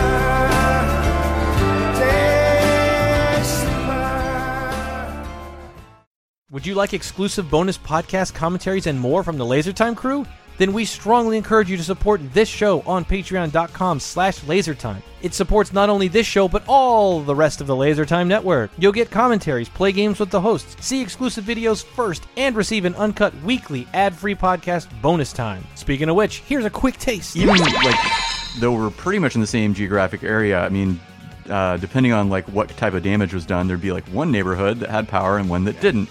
We're on this like neighborhood Facebook group, and that like you start to see people get power and some people don't, and some people they just want to know if there's been any progress. They're not like harassing anybody or complaining necessarily, but and I feel like this is sort of like a southern thing, like where this like virtue signaling happens, where people are like, well, you've only been without power for 3 days. Go outside, talk to your neighbors, blah blah blah blah blah, and it's awful. It's so annoying because I'm like, hey, I'm not going over to Bay County and bitching about how I don't have power when somebody's house just got destroyed. We just wanted to know if there was like any update, and it's also like I don't want to talk to my neighbors. My neighbor is an asshole. I don't want to go over there and like, talk with him. And so yeah, my neighbors actually the thing that brought me outside, and this is one of my biggest dad moments. I was so bored. I'm in here like from my window watching. Have nothing to watch but the fucking hurricane. Like my dad mode came out like, well, better go clear some brush, see if the neighbors need any help. And like the first thing that brought me out of the house, like I mean on the left, is I'm looking across the street and like the house across the street is like clearly my neighbor actually explained it to me like a dipshit college kid who was given too nice a house to live in while in college, in a neighborhood of mostly working people. Right. And there's always like a ton of cars there, and like those people clearly like fucking left. Well, garbage men come in 2 days. I'll just put my trash out. Oh, I got blown in over. The hurricane? What the fuck is wrong with you? So like the first thing that happens is like this trash can tips over. I'm like, this is the only screen I have, my window, and my cat and I are just sitting there like, oh, that trash can, it tipped over. There are bush cans everywhere. What do I do? My cat's like, and I'm literally talking to my cat now. You know what, bitch? If you don't go out there and rescue those cans, nobody will. So I'm out there like picking up cans in the fucking hurricane. Get Bonus Time, a weekly, uncensored, and commercial-free podcast every Tuesday, starting for just $5 on patreon.com/lasertime.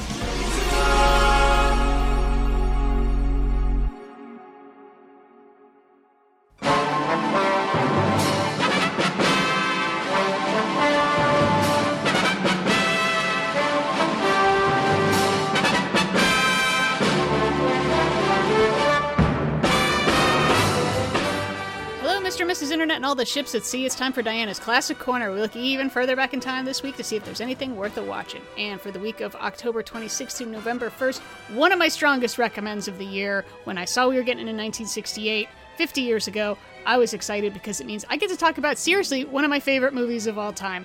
October 30th, 1968, 50 years ago, Peter O'Toole and Katharine Hepburn star in The Lion in Winter.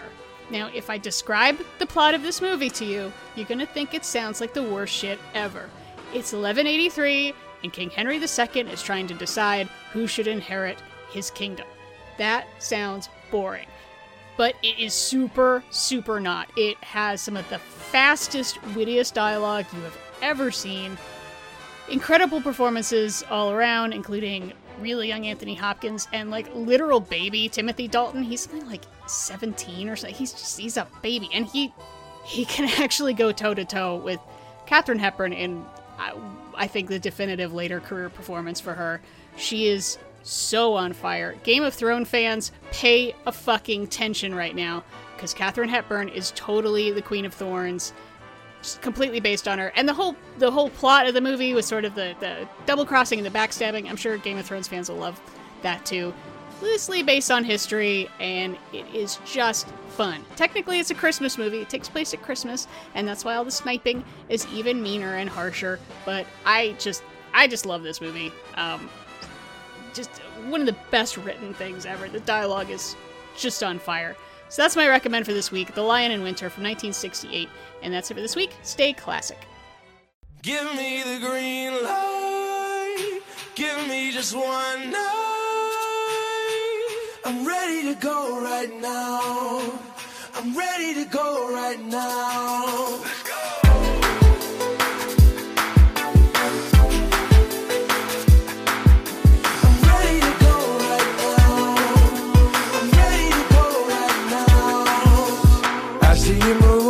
I'm checking your smile, working your back like it's going out of style. Shake just a little bit fast. Coming in with Green Light by John Legend off the Evolver album, featuring Andre 3000. Let's say yes. It's a good song. Yeah. Welcome. It is. It sounds kind of, it's got that hey ya beat to it. It does. It does have that feel. Yeah, welcome to 2008, everyone. We're talking about October 26th through November 1st, 2008. This is your music portion, even though you wouldn't know it. We've just talked about John Legend, but new release, Coolio. Coolio's got another album out. Steel Hours. Is this the one where he made where the music video was made by Pornhub?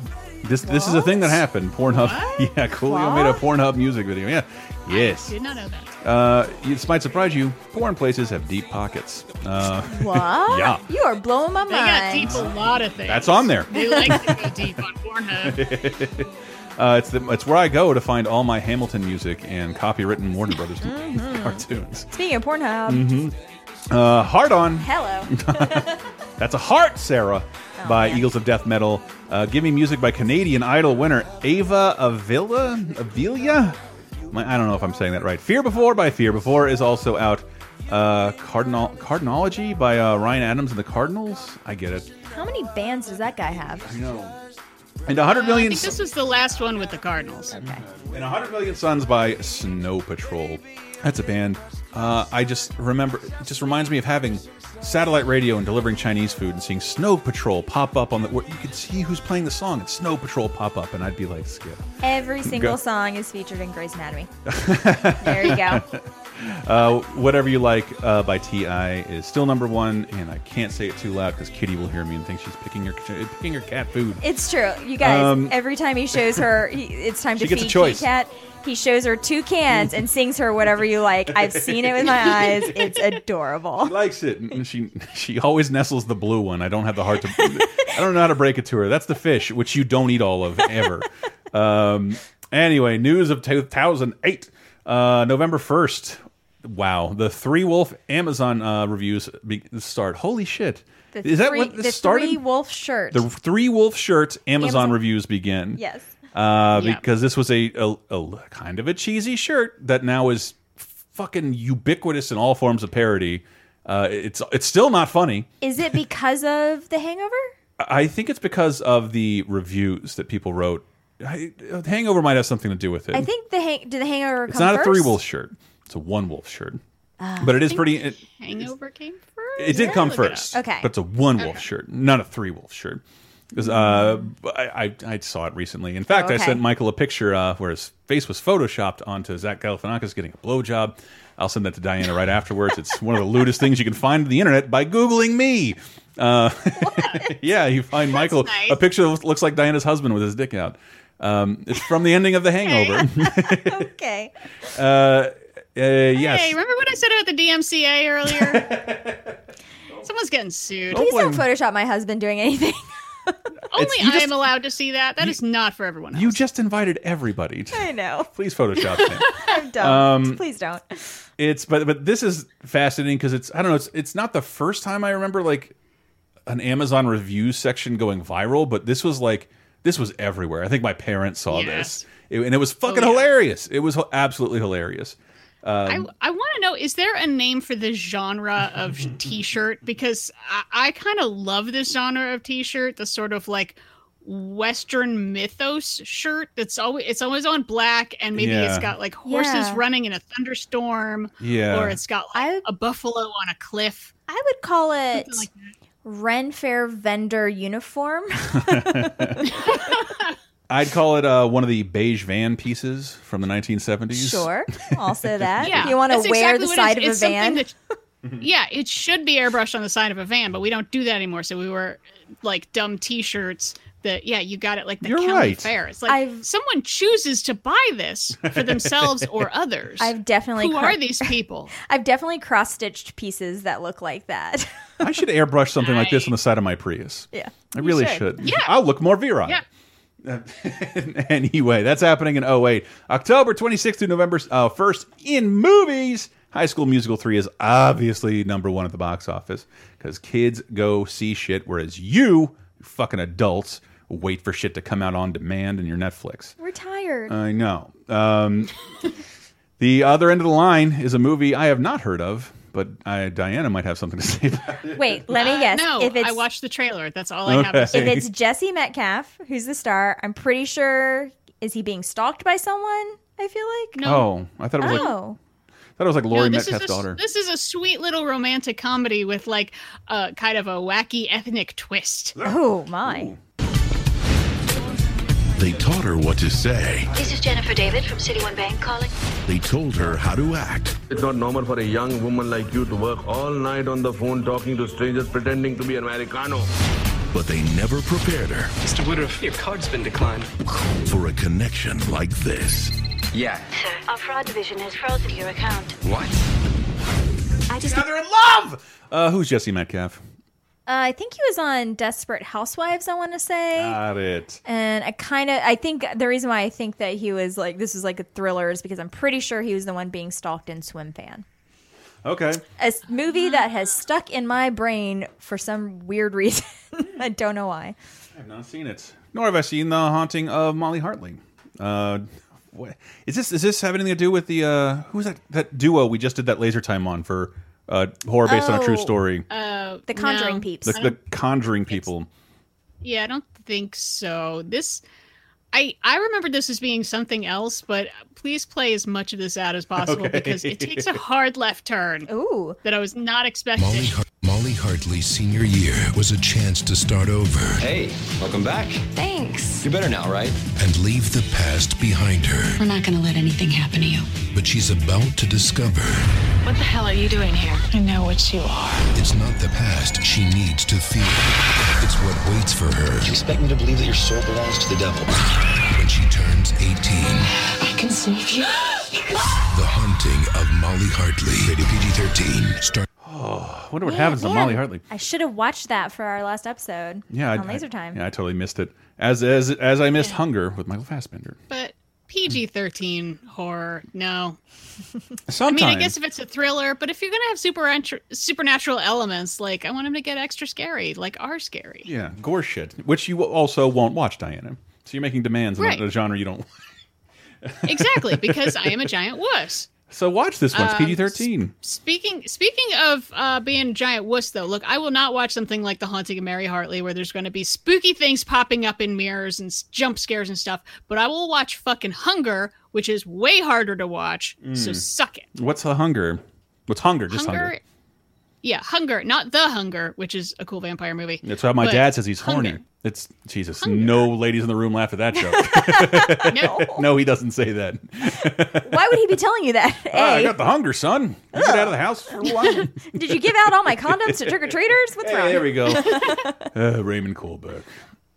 Hunger. Go ahead. So this is Steve McQueen, director Steve McQueen. Yes. His debut. I wish he would go by Stephen McQueen. It just makes things easier. But Truly. Anyway, it's his debut. It is about the 1981 IRA hunger strike in prison, starring Michael Fassbender and Liam Cunningham. And it is a hard movie to watch because it's about, besides police violence and political violence, it's about starving yourself to death.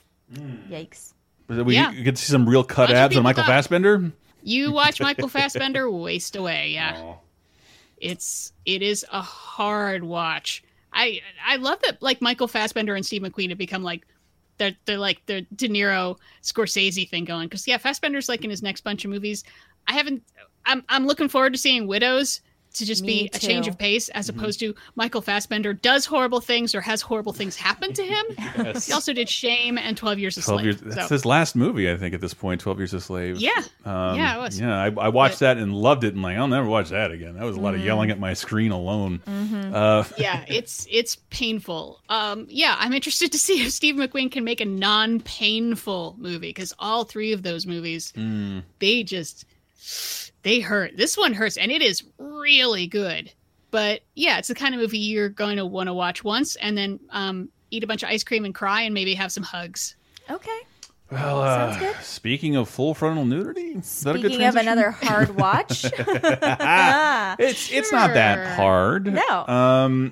Seth Rogen and Elizabeth Banks are Zack and Miri, and they're making a pornography. The hard thing was a joke on penises. You guys! I'm almost 40. I forgot Dix did that. I was so close to saying that's what she said, and I just gonna let it. Just leave it there. Yeah, here's Zack and Miri make a porno. I don't think we're gonna keep a roof over our heads. These are the exact circumstances people find themselves in right before they start having sex for money. What, you got an idea? We could make a porno. Not the idea I was looking for. It's all mainstream now. I don't really see myself being in one, you know? Look at Paris Hilton. She's selling fragrances to tweens, and I'm pretty sure she's legally retarded. The ones I liked when I was a kid, it was always a spoof of a popular movie. I got it!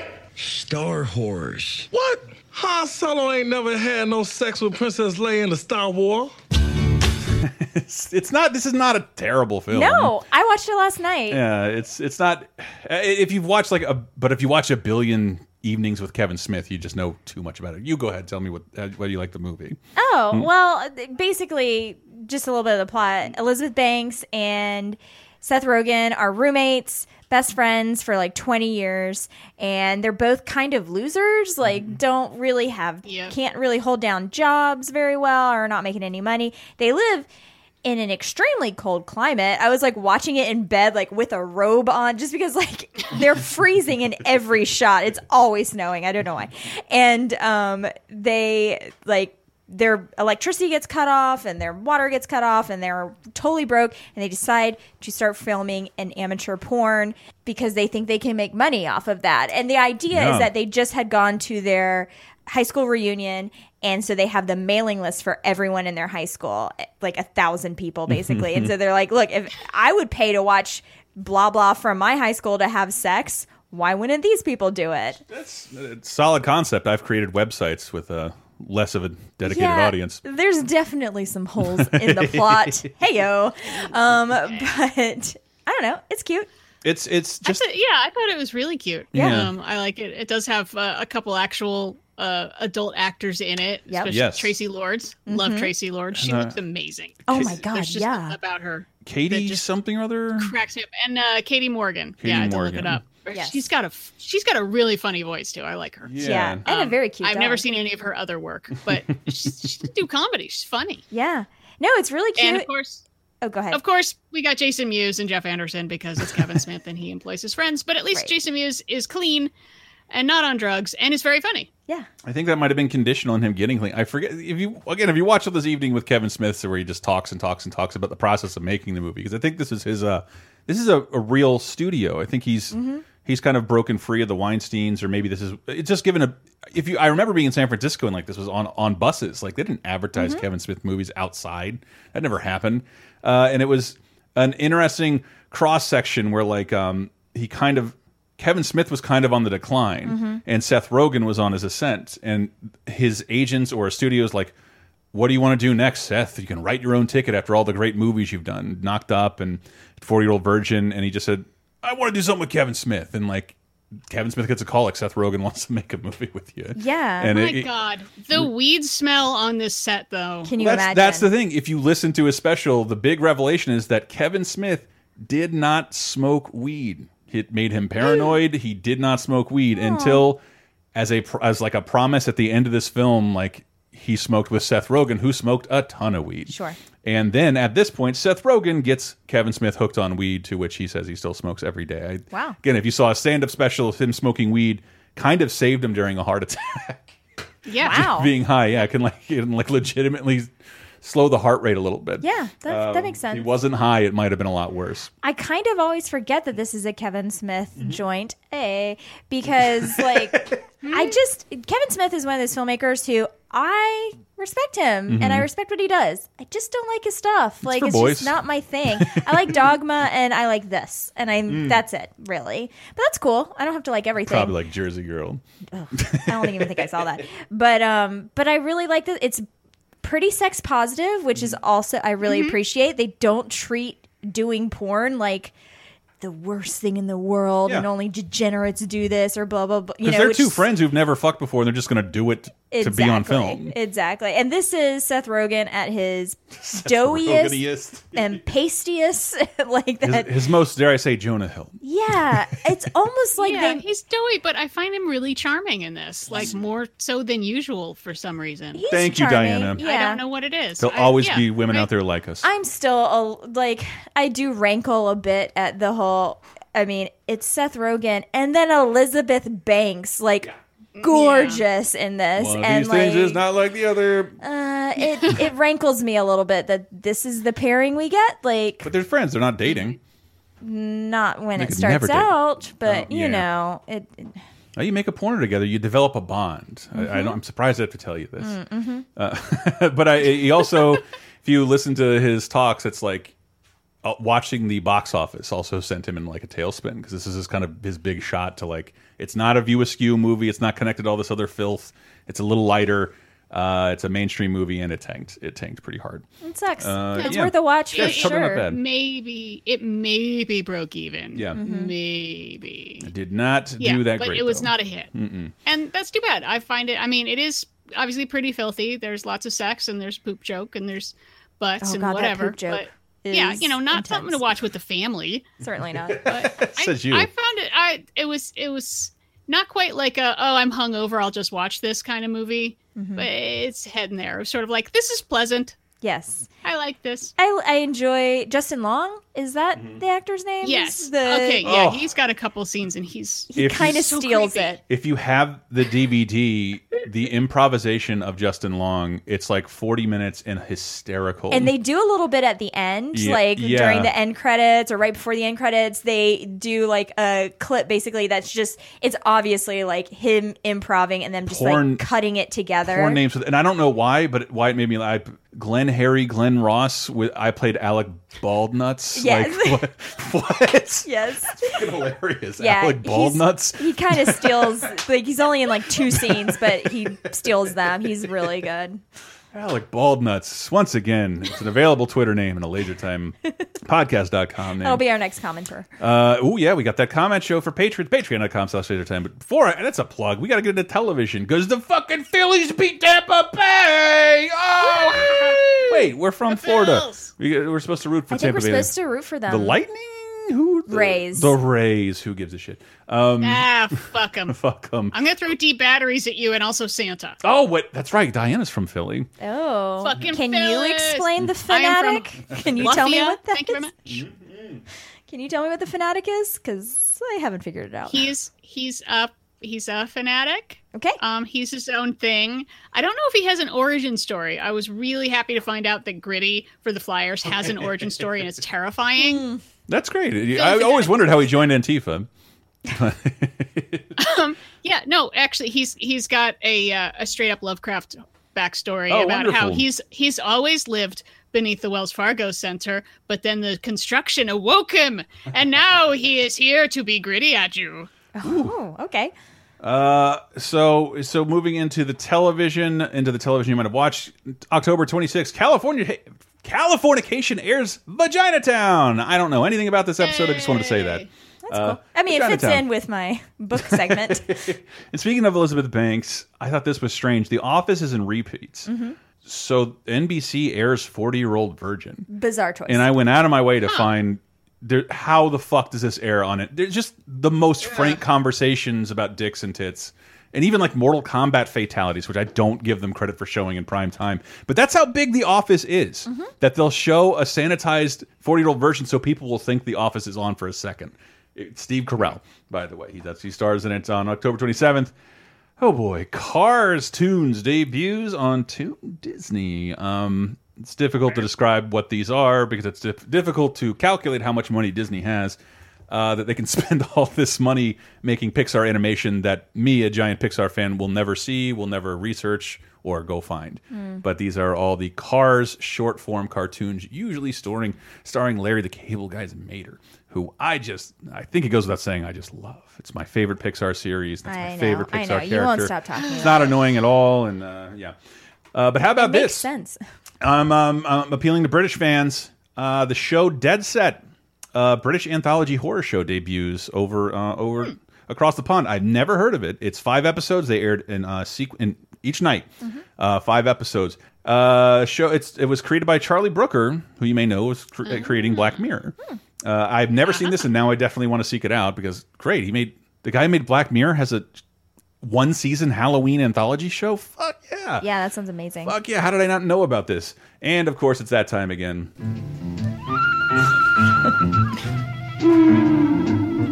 The Great Pumpkin airs for the this is the what is this? The 60s, 42nd time annual airing of The Great Pumpkin, Charlie Brown, which excites me just because it's close enough to Halloween. Sometimes those Peanut specials, I really hate to see those timeless Christmas specials air on like November 15th or something like that. That's out of line. But airing this close to Halloween is perfect.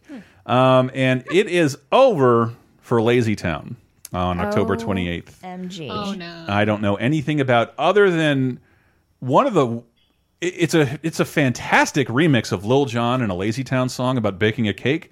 But it's technically the most filthy thing I've ever seen or laughed at. Because this is a like 6-year-old, 8-year-old girl dancing with Little John, like, drop that ass! And like it mixes very well, but the video with the characters squirting icing in each other's faces as Little John screams skeet skeet. It's filthy. Wow. If we don't have a closing song, we should use that one. Okay. Because it's fantastic.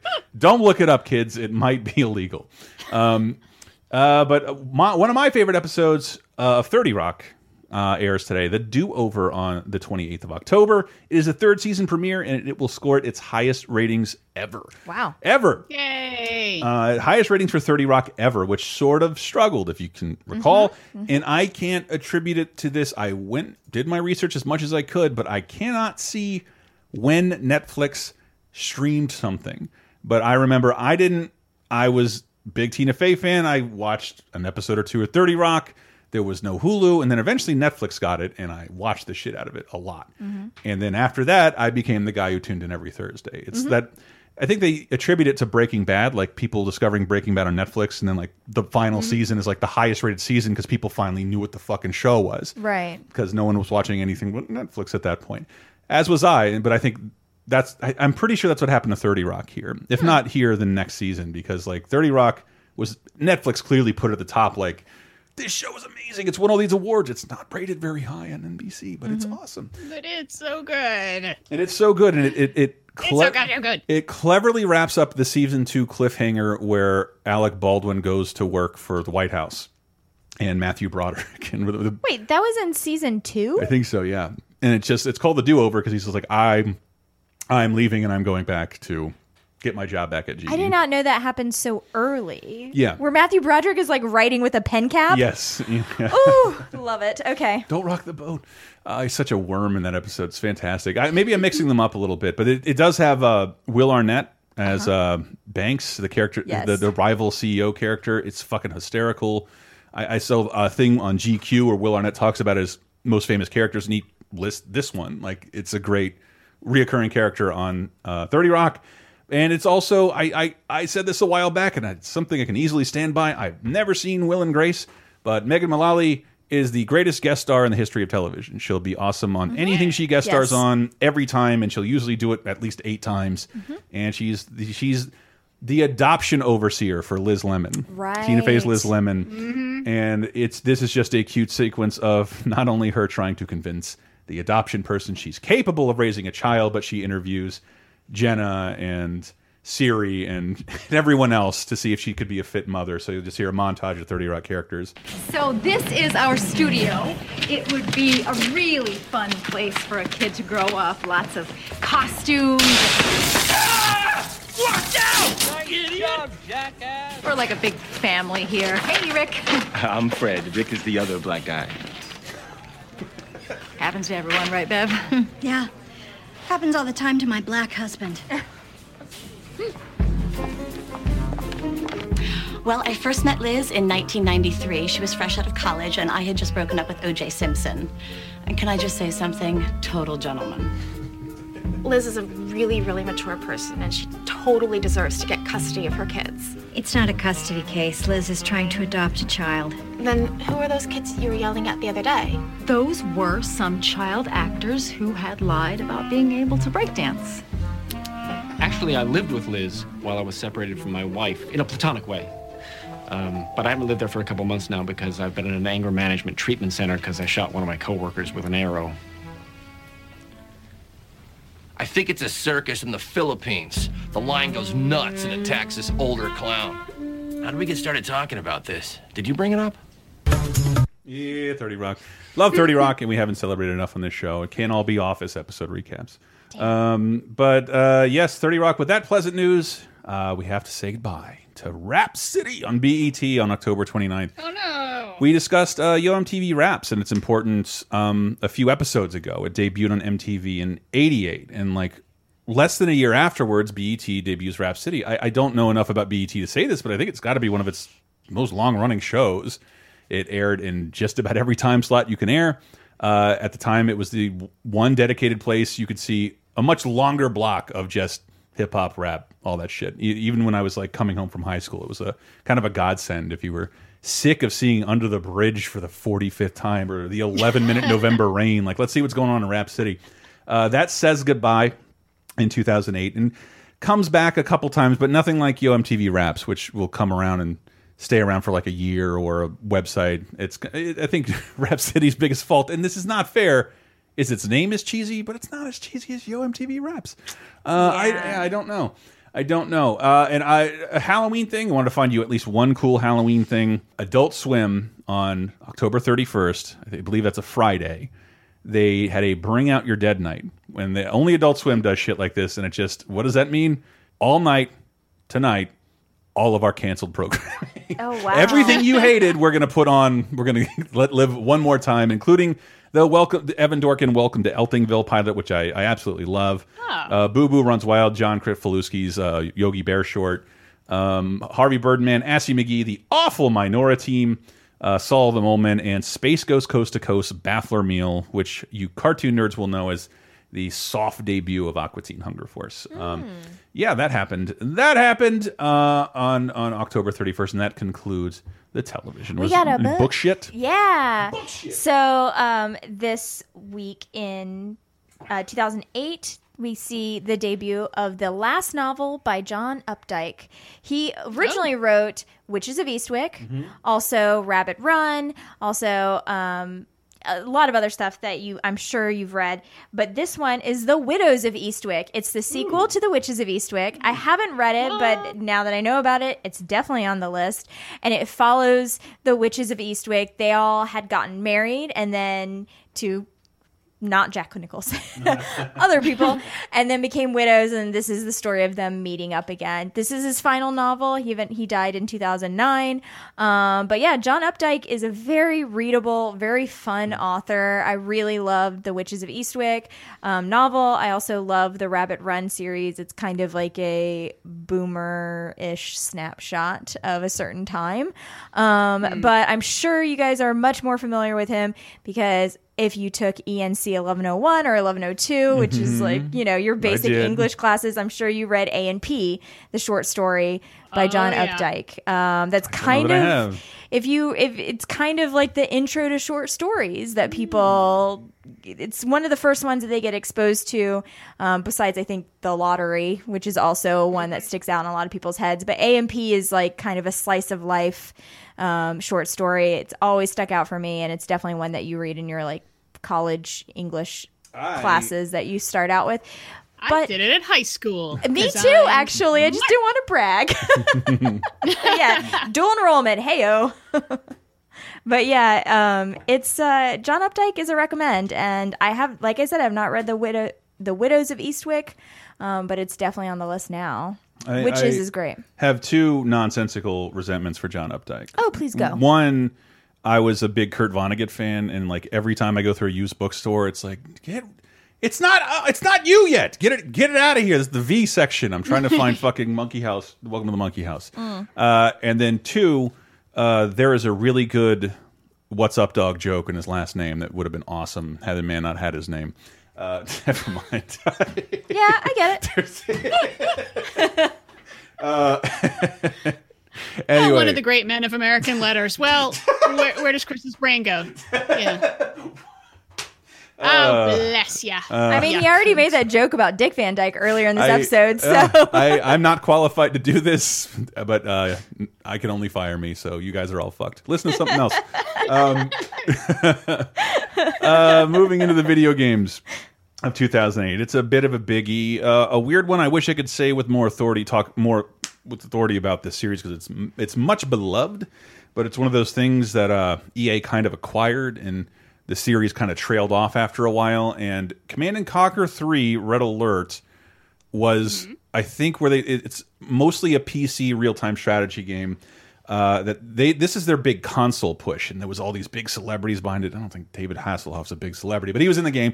And I just remember a much bigger push from a company like EA for this series that I don't remember fans loving that much, and I don't remember console audiences buying into the franchise. And as a result, the franchise kind of petered out. It's been a long time since there's been a Command & Conquer game. They're only now talking about a remaster of classic stuff. Command & Conquer fans, I hope you get your game. Also I have no good segue. Little Big Planet is out this week. An utterly charming game that I do not like. Oh. But it's brilliant. It's just... But it's so cute. It's unbelievably cute. Made of yarn or whatever. Yeah, and I think for that generation, Sackboy was the closest thing PlayStation had to a mascot. It's this adorable little burlap character that you can then design levels with. It's a very well-made game maker game where you make your game. But usually when I go see a movie, I didn't ask to make my own movie. Right. And if I did, I might not enjoy it because I just have to revel in my own mistakes. I like to leave it to the pros. So Little Big Planet has a bunch at least 3 titles of like I can't enjoy it because I have to make it. But like and as a result of being like so open and so having so many tools at your disposal, it makes for a really floaty and like even when I'm playing, you can download and play other people's levels. It's just not fun enough. Like I want a tighter side scroller experience, but it's adorable. And I remember after this year at E3, Sony gave like their earnings report within the game of Little Big Planet. Like drag the characters along a skateboard past their earnings and quarterly ups and downs. Yeah, it was fucking beautiful and just something you can only do with this kind of game. And right around here, oh, that'll be a controversy I can just mention off the top. They had to not recall, because we're in the land of connected game consoles, they had to delete a song off the soundtrack because of some scary Muslim phrasing or something like that in one of the songs. It had to be deleted from the soundtrack. Yeah, it's stupid. Yeah. It is stupid. But that is by no means, I think, the biggest title, video game title of the week. War. War never changes. Since the dawn of humankind, when our ancestors first discovered the killing power of rock and bone, blood has been spilled in the name of everything from God to justice to simple psychotic rage. Fallout 3 comes out, which is a series I desperately want to love, but just don't totally enjoy playing, because I love the motif. I think Diana would love the motif. The idea of like living in an irradiated society where everything's kind of caught in the 50s, because that was the last time anybody was capable to make anything. But most people have been living underground for years and years and years. And it's a beautiful series, a great motif. But the idea that like at this point, before Fallout 3, it was this top-down RTS series. Point-and-click games didn't look that impressive, and it's just one of those. I don't know what Bethesda's modus operandi is, but it seems to take these old PC games and bring them into the modern age, and very, very well. They've done it with Doom, something else I can't name, but Fallout. This is what people think of when they think of Fallout, not the actual beginning of Fallout games. This is the Bethesda era of Fallout games beginning, the first-person shooter, the massive VAT system, Pip-Boy becoming a video game icon, Vault 101 becoming a shirt I couldn't escape after they gave our entire building 800 of them. But yeah, it all. Diana's laughing because her husband probably wore one. But I know Michael's huge on this series. Oh yeah, yeah. That's one of the series. Look, I haven't played it because I suck at gaming, and I end up just getting stuck in corners staring at my feet. Me. I'm the same way. But it's the kind of game that I can watch and play it for a little while, like watching a little movie where it's like, the deserty post-apocalypse is just really beautiful. It's just beautifully rendered. It's beautiful. It's very well written. It's just there's always been something a little weird and clunky about the games, its controls and its mechanics that either doesn't gel with me. I don't know. I don't know what it is. Maybe the next one's the one where I get sucked in. But I've always tried with every single game, and I wish I loved them, because everyone hates it when I talk shit on the Fallout games. But I don't mean to talk shit. It just hasn't grabbed me. It's okay. It is okay. Not everything has to be your favorite. Leave me alone. Yeah, but that is it. That is it for 30-2010, the week of October 26th through November 1st. And we are at the end of the show, people, but guess what? You are coming up on another 30-2010 comment show. It's still unlocked, everyone. Thanks to our patrons at patreon.com/lasertime, which supports this show and all the other shows in the LaserTime Network. Right now, you can listen to the 10-part limited series, Elm Street Nightmare, which is not about Freddy Krueger, but a 10-part look at the life, legacy, and work of Jason Voorhees. And the series is, when these series get bad, they get more fun to talk about. How about that? And that's agreed. We're pretty much 5, 6, 7. We're at the height of the roller coaster, and it's all downhill from there, but fascinatingly so. Even more fascinating than the Freddy series, I would say. Jason's decline is much weirder because he goes to space in New York. To By New York, I mean a boat. Yeah, it's near New York. A boat and really. a lot of closed Los Angeles sets. That's what we mean by Manhattan. But yes, you can check that show out, including bonus time. We have the whole hurricane story up right now, where Sam and I also yell about some politics, if you'd like to hear a little bit of that. And yes, I can't encourage you to get out there and vote enough, unless you're pleased with the way things are going. In that case, do not vote. But yes, get out there and vote, people. That is coming up very soon. And if you don't vote, you're not allowed to complain, and I don't want to talk to you, and you should lose your citizenship. And also research your constitutional amendments, people. They are important. Diana, you just left a bunch of 17-year-olds very bummed. I can't complain. They can pre-register here in California, where we don't try to stop everyone from voting. Suckers.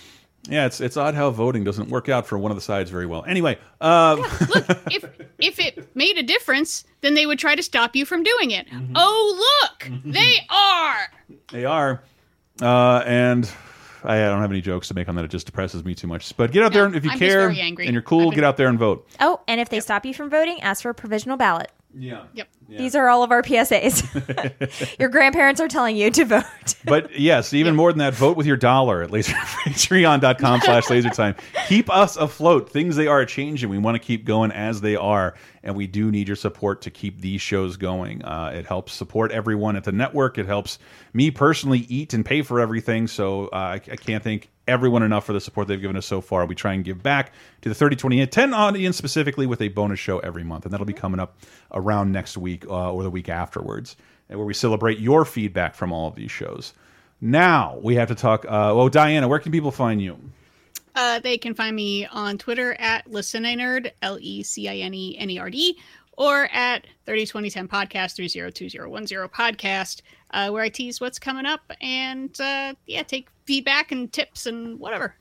Nice. Thank you, everybody. And yes, leave us any feedback you like. But it's always easiest to read on lasertimepodcast.com. Remember, your comments live under the right episode forever. If you message me about a show from 3 weeks ago and you think I'm going to know what you're talking about, I do 7 of these a week, so no, I'm not going to understand. But if you leave a comment under the site, it'll make sense, and we can put it in context with the other stuff. And there's some good ones this month. Yes. Once again, comment however you'd like. I'm just telling you the way that it'll be understood the most and have the most impact. But anyway, thank you guys so much for your support on Facebook, Twitter, and our website as well.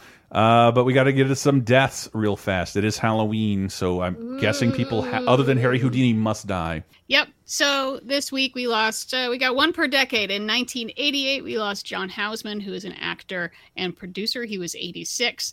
You might not know the name. You might recognize the face or the voice. He had a very droll, dry, British turtle thing going on. Turtle. What would we know him from? The Paper Chase, and he did a lot of advertising. He kind of like became more well known like pretty late in life, like into his 80s. So the guy from Warriors of the Wasp. He was like a producer. He worked with Orson Welles. Damn. Yeah, it's weird. God damn. Okay. That's my recommend of the week. If it's not, Halloween is not over, just load up your YouTube, turn out the lights, and listen to War of the Worlds, man. That always entertains the shit out of me every Halloween. And NPR doesn't do it anymore, so listen to it on your own. It's fantastic. Yep. Okay. Then in 1998, we lost Ted Hughes, who was only 68. He was a poet and short story writer. He wrote The Iron Giant and was Mr. Sylvia Plath for a time. And then in 2008, we lost Yma Sumac. She was 86, and she was sort of an, can you say, like avant-garde opera singer, I guess? She's just like an avant-garde singer. She's a lot of fun. And her rap name was Poison Sumac. No, I don't know anything about this lady. I apologize to all of her fans. But, you know, with that bad joke, we need to resurrect what's left of the show. And that means it's time to... Birthdays, Diana. Okay, for this birthday quiz, we've got someone born October 28th, 1967, so happy 51st birthday, to a 4-time Oscar nominee, 1-time winner, and she has a lifetime box office gross of $2.9 billion. Wait, say the date of her birth again. October 28th, 1967. Okay. Okay. She has been named People Magazine's Most Beautiful Woman in the World a record 5 times. No guesses? So Julia Roberts. Correct! Nicely done! Yeah, I wish you could see how proud of herself Sarah is. Her hands are like in the air. Yes! That was very fast. That was impressive. Because I was going like Gwyneth Paltrow. That can't be. We have to have stripped her Oscar after that vagina egg fiasco. But she gave everyone a yeast infection. Yeah, you can't start a vaginal epidemic and still have an Oscar. So much vag talk today. I love it. We've replaced tit talk. Gotta get another boy on here. No, it's fine. It's great. But what were the other clues you were going to give us, Diana? I'm curious about that. This seems like an easy one to give away. I was going to do like what I did with Will Smith, which is I'm going to go through character names until something rings a bell. Right. So I was going to start with Laura Burney, a.k.a. Sarah Waters, which is Sleeping with the Enemy. Julianne Potter, which is My Best Friend's Wedding. Charlotte the Spider from Charlotte's Web. Yes, Anna I would have got it. Notting Hill. Tinkerbell. Elizabeth Gilbert. Yep. Eat, Pray, Love. Tess Ocean. Ocean's 11. See, now we're getting into the easier ones because you guys would be going, and then you would have said, and she won the Oscar for Erin Brockovich. Yeah. And we'd have been Right. Well, I would have thrown in Tinkerbell and Vivian Ward first. Yes. Yeah. And then go to Erin Brockovich. Wait, Make which it one was easy. Vivian Ward? Pretty Woman. Oh, Mm. not my fave. Well, that is it for our show, everybody. Happy birthday, Julia Roberts. And Diana, can we close out with this Lazy Town Little John remix? Because like this also was huge on the internet in 2008 as well. Or maybe it's 07. But this is fantastic, and it's disgusting. Watch at your own risk, even though it has 34 million views on YouTube at this point. That's how long it's been around. Well, take us out, Lil Jon and Stephanie from Lazy Town, and we will see you next week. Never use a messy recipe. The cake will end up crazy. If you do the cooking by the book, then you'll have a Break it down, bitch. Let me see you back it up. Drop that ass down, load it, pick that motherfucker up. Break it down, bitch. Let me see you back it up. Drop that ass down, load it, pick that motherfucker up. Now back that pussy, she's a motherfucker. Hey, back that pussy, she's a motherfucker. Now back that pussy, she's a motherfucker. Hey, back that pussy, she's a motherfucker. It's a piece of cake to bake a pretty cake. What?